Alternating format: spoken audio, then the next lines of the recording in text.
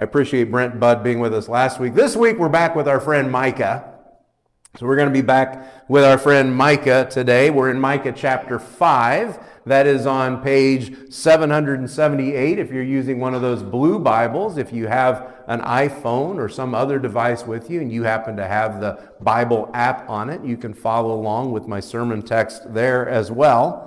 Micah is not one of the better known books of the Bible. He's not one of the more famous books of the Bible. Micah is often overshadowed by his big city counterpart, Isaiah. We tend to go to Isaiah before we go to Micah, although their messages are happening at the same time and they're very, very similar. Micah is from the little town of Moresheth, and sometimes little towns get overlooked for the big cities, don't they? Micah experienced that. I think you've probably experienced that too. There are a few verses in Micah, though, that you are familiar with, and some of them you even sing about those verses. In fact, I don't think there's any way that you and I can get through this passage today without thinking about one particular song. So with the help of Donna and Shirley, let's get this out of the way. We're going to sing together the first verse of O Little Town of Bethlehem.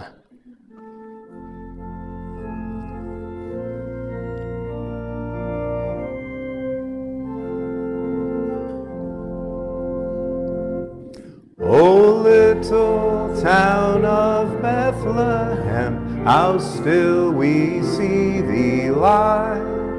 Above thy deep and dreamless sleep, the silent stars go by.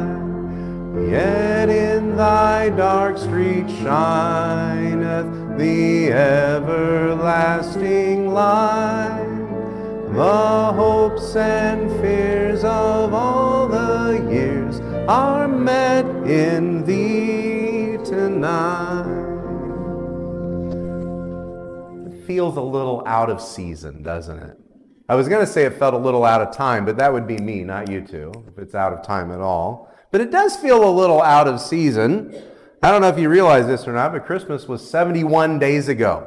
71 days ago was Christmas, and it's now getting warmer, it's sunnier, it feels a little bit more like spring, although Friday tried to remind us that winter is still a very real presence here.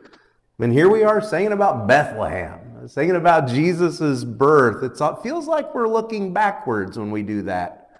But when Micah wrote this passage, he was looking forward, wasn't he? He was looking forward to Jesus' birth, to God's promise, but also to a very present need that he had in his world to rescue his people, God's people, from a world that had gone so far astray from his will and from his heart.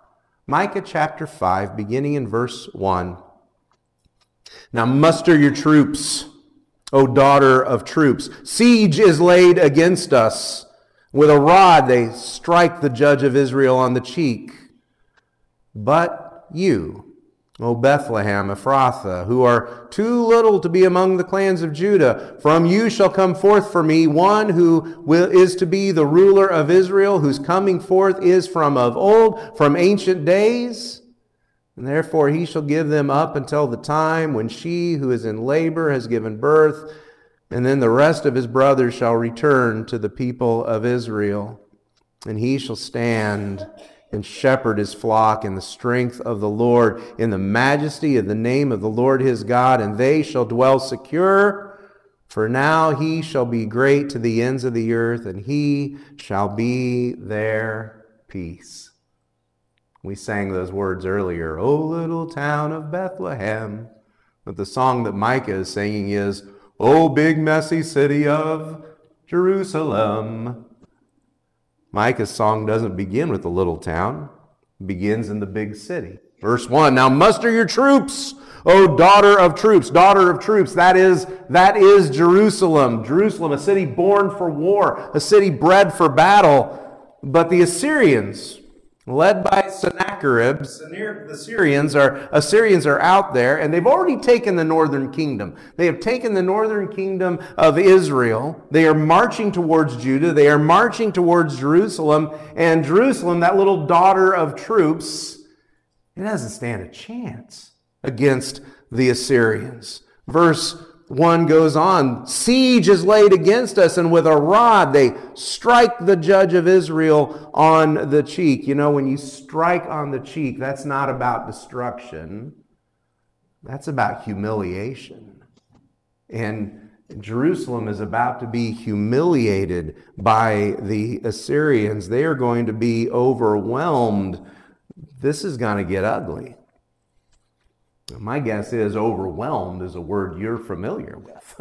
You've felt overwhelmed before. You've been there. You've faced challenges in your life that you just weren't ready for those challenges when they came along.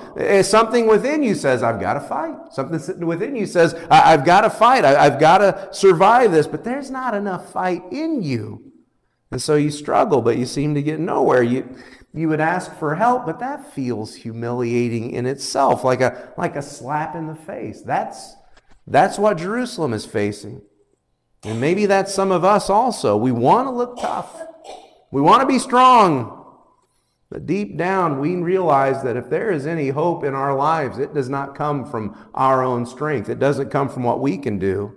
So where do we look? How do we survive? Now, if that was the question for big, messy Jerusalem, what about poor little Moresheth? That little town of Moresheth, Micah's hometown, about 20 miles southwest of Jerusalem, this little town of Moresheth, barely a crossroads or a T in the road there, a little town populated by farmers, a little town that trusted Jerusalem to help it, Jerusalem to protect them, Jerusalem to save them. But again, this is not Jerusalem from David's day. You know, Jerusalem that was powerful in David's day. Jerusalem that was a force to be reckoned with. This is Jerusalem divided in their loyalty, fallen away from God. Jerusalem where the leaders of the people were abusing them, abusing the people, abusing their power. And while Jerusalem was going to be humiliated by the Assyrians, what about the little places? What about poor little Moresheth? That's the problem that Micah is addressing for his people. This singular source of strength that they've always trusted in, that singular source of strength is going to fail them. In fact, Jerusalem has already failed them. They've failed them in their lack of faithfulness to God, and now judgment is coming. And so the question might have been, if the source of my strength, if Jerusalem has failed, what about us? Has God failed us? Has God abandoned us? Or is there still hope? Is there maybe a hope that we just can't see yet? We haven't looked in the right spot for that hope. You see, that's not just a question for little Micah and little Moresheth. That's a question for you and me. Where do we find hope when our world seems hopeless? And it's not that you and I have to worry about the Assyrians coming for us. They were taken care of a long time ago. But we recognize that there are troubles in our world that seem to come against us, troubles that seem to surround us. You're facing health challenges, and you've got financial struggles, and just the day in and day out worries of faith and worries of life. And sometimes it feels like it is suffocating our faith. And sometimes we say, how do we have hope through these situations? How do we hold on to hope? You know, the goal of the Assyrians, Sennacherib's goal, was to surround Jerusalem with his troops and starve them out to where the people could not come into Jerusalem or leave Jerusalem. Eventually, they would run out of supplies and they would just starve to death inside the city. That was his goal. Maybe you felt that before in your life. You felt the problems pile up and you think to yourself, if just one more thing hits, can I take it? What am I going to do? You sang those words a few minutes ago. Words about Bethlehem. The hopes and fears of all the years are met in thee tonight. You weren't just singing about Christmas. You were singing about the center of your hope. It's the same hope that Micah sings about in verse 2. But you, O Bethlehem, Ephrathah, who are too little to be among the clans of Judah. You know, when Joshua was surveying the land of Judah, taking inventory of all the cities of Judah, he counted 150 cities, but he didn't count Bethlehem. You know why? It was too small. There was no point in counting Bethlehem. There weren't enough people there. And so Bethlehem is not even on the map. Bethlehem is not even considered. It's too small. It's not worth counting. But Bethlehem counted to God. And Bethlehem counted to the people of Bethlehem. The people there knew that they mattered even if their world didn't. There's a tension there.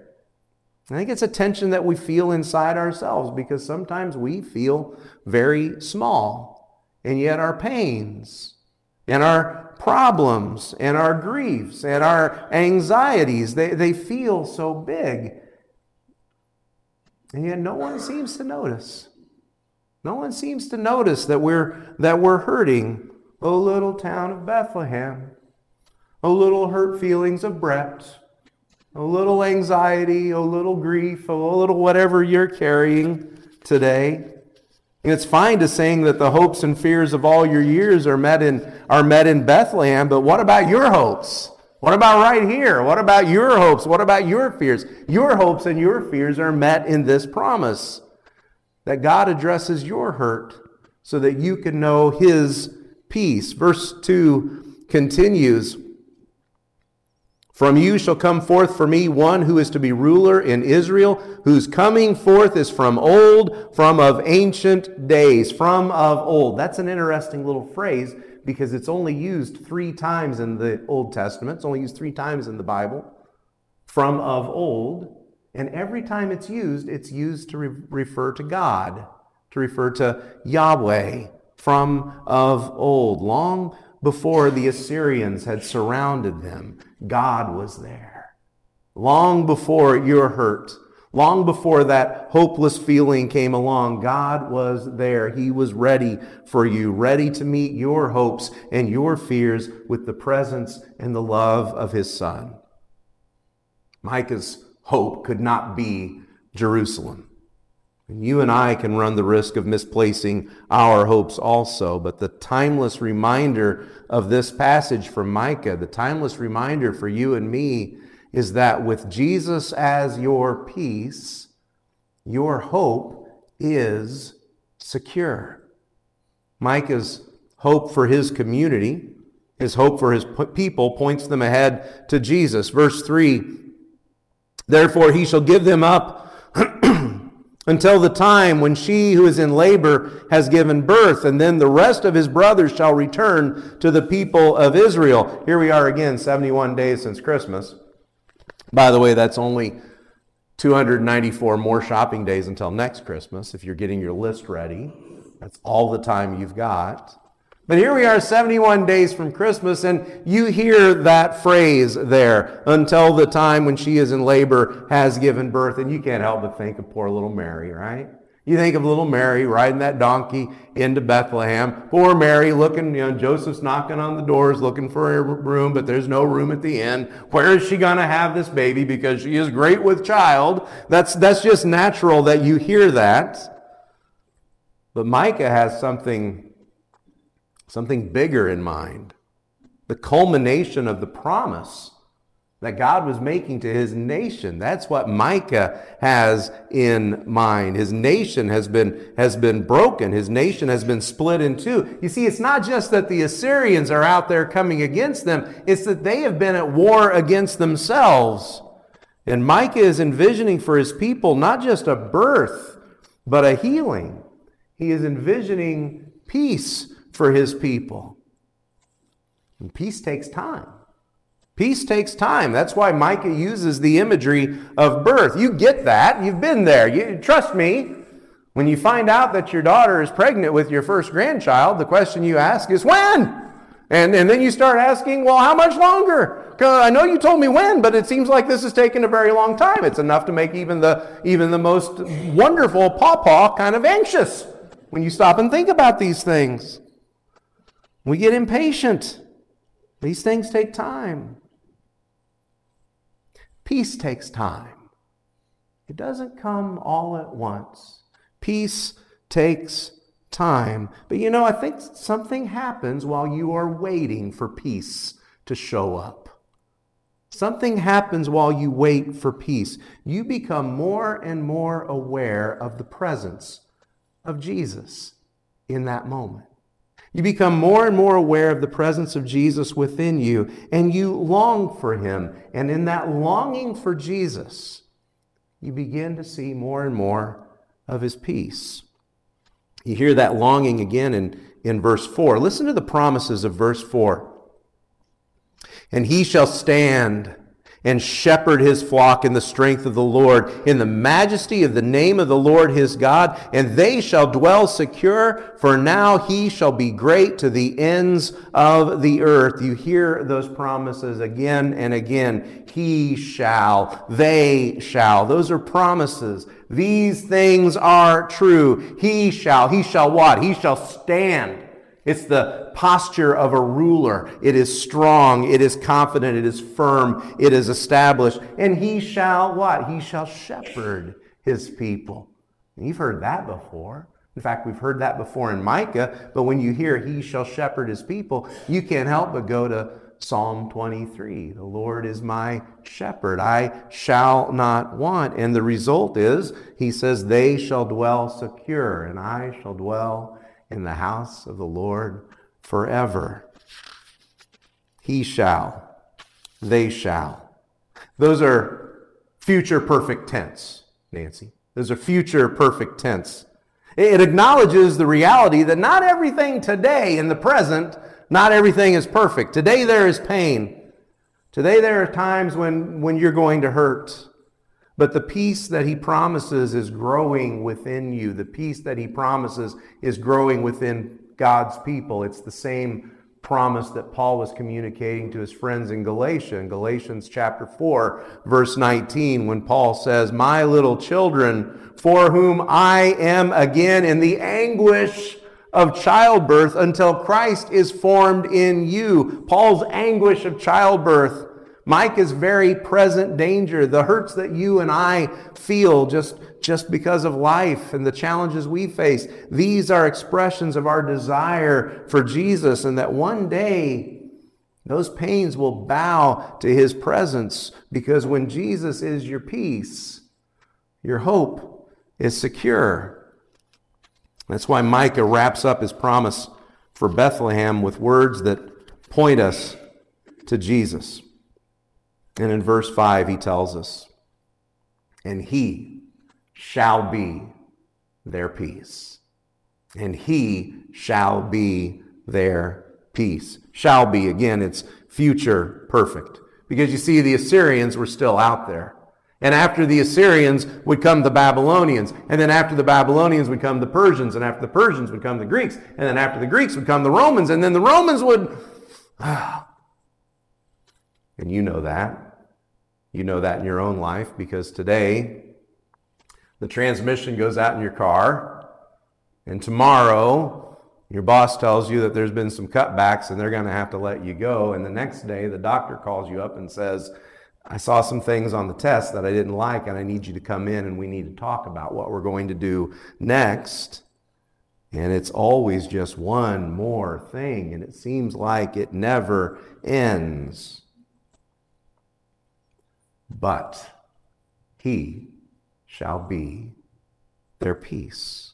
Don't miss in that promise.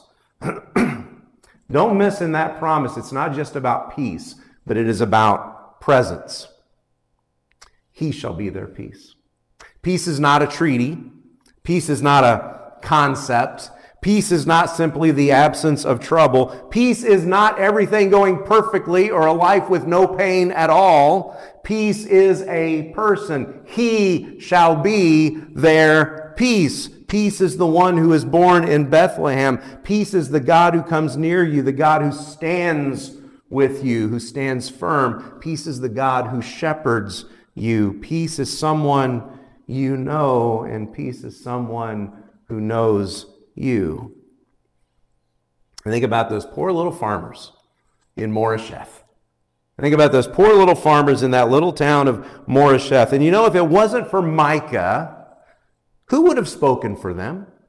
Who would have spoken to them? What would they have done if it wasn't for Micah? You know what they would have done? They would have waited for Jerusalem to show up. They would have said, come on, Jerusalem, you can do it. Come on, I know you can overcome this. You can overthrow the Assyrians. No, they couldn't. They weren't going to be able to do that. They were going to get slapped down. They were going to get creamed. What would they have done without Micah pointing them to the promise, pointing them to the little town of Bethlehem, telling them, just hold on. The promise is coming. The peace is coming. And wait until you see him. You're going to love him. You know, I think about people in our lives who are hurting. I think about people that you know, your friends and relatives, people in your life who are hurting just like we're hurting. And I think about how the best thing that we can do for them is help them find peace, to introduce them to our peace, to sit with them when they're hurting, to help them when when it all feels lost, to simply show up and show them the love of Jesus and let them know, no matter how small they feel, they are not forgotten. They have not been overlooked. Your pain has not gone unnoticed. We see them, we love them, we care about them. And in caring, he is their peace. And he is our peace. And he is all the more present to them because we are present with them.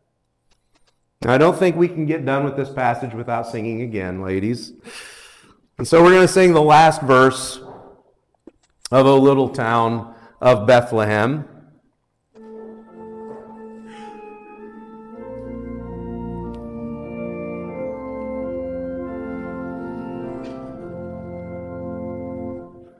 O holy child of Bethlehem, descend to us, we pray.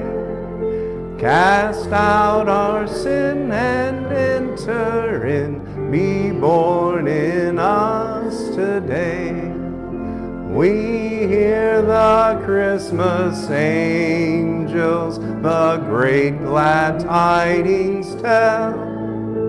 Oh, come to us, abide with us, our Lord Emmanuel.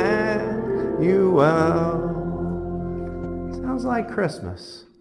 Sounds a little like Christmas when we sing that. It wouldn't be Christmas without singing that song.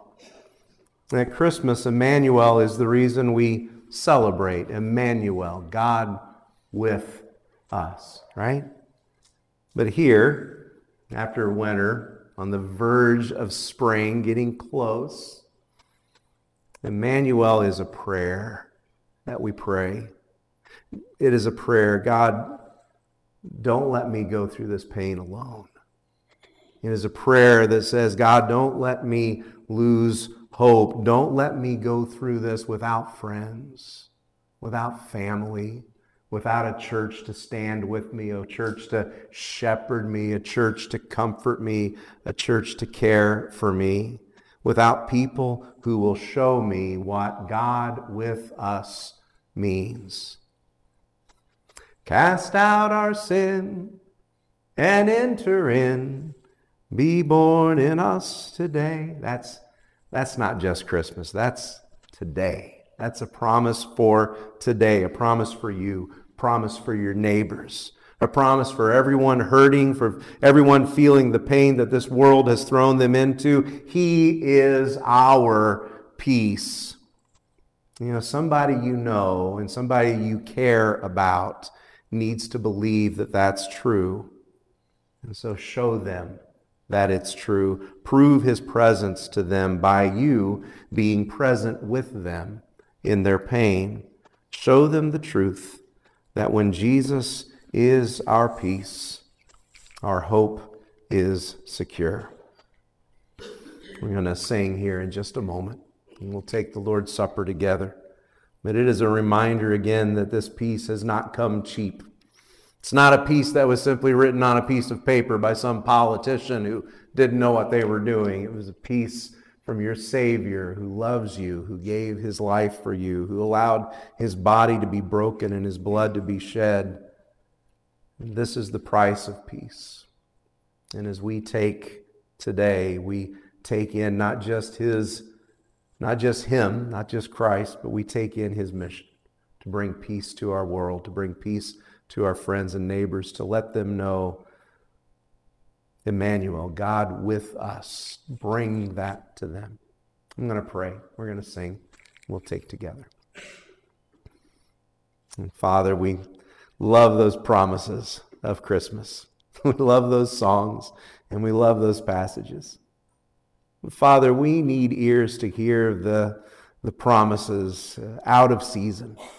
We need to hear them not just in springtime, but we need to hear that promise of God with us, Emmanuel. We need to hear that in seasons of desperation, in seasons of depression, in seasons when our anxiety is high, in seasons of loneliness and brokenness. And so, Father, I thank you for this bread and this cup that remind us that we have not been left alone.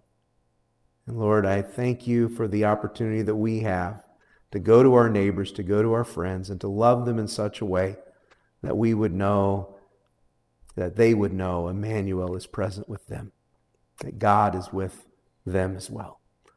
Thank you again for this bread, for this cup. Bless us as we share together. It's in Jesus' name we pray. Amen.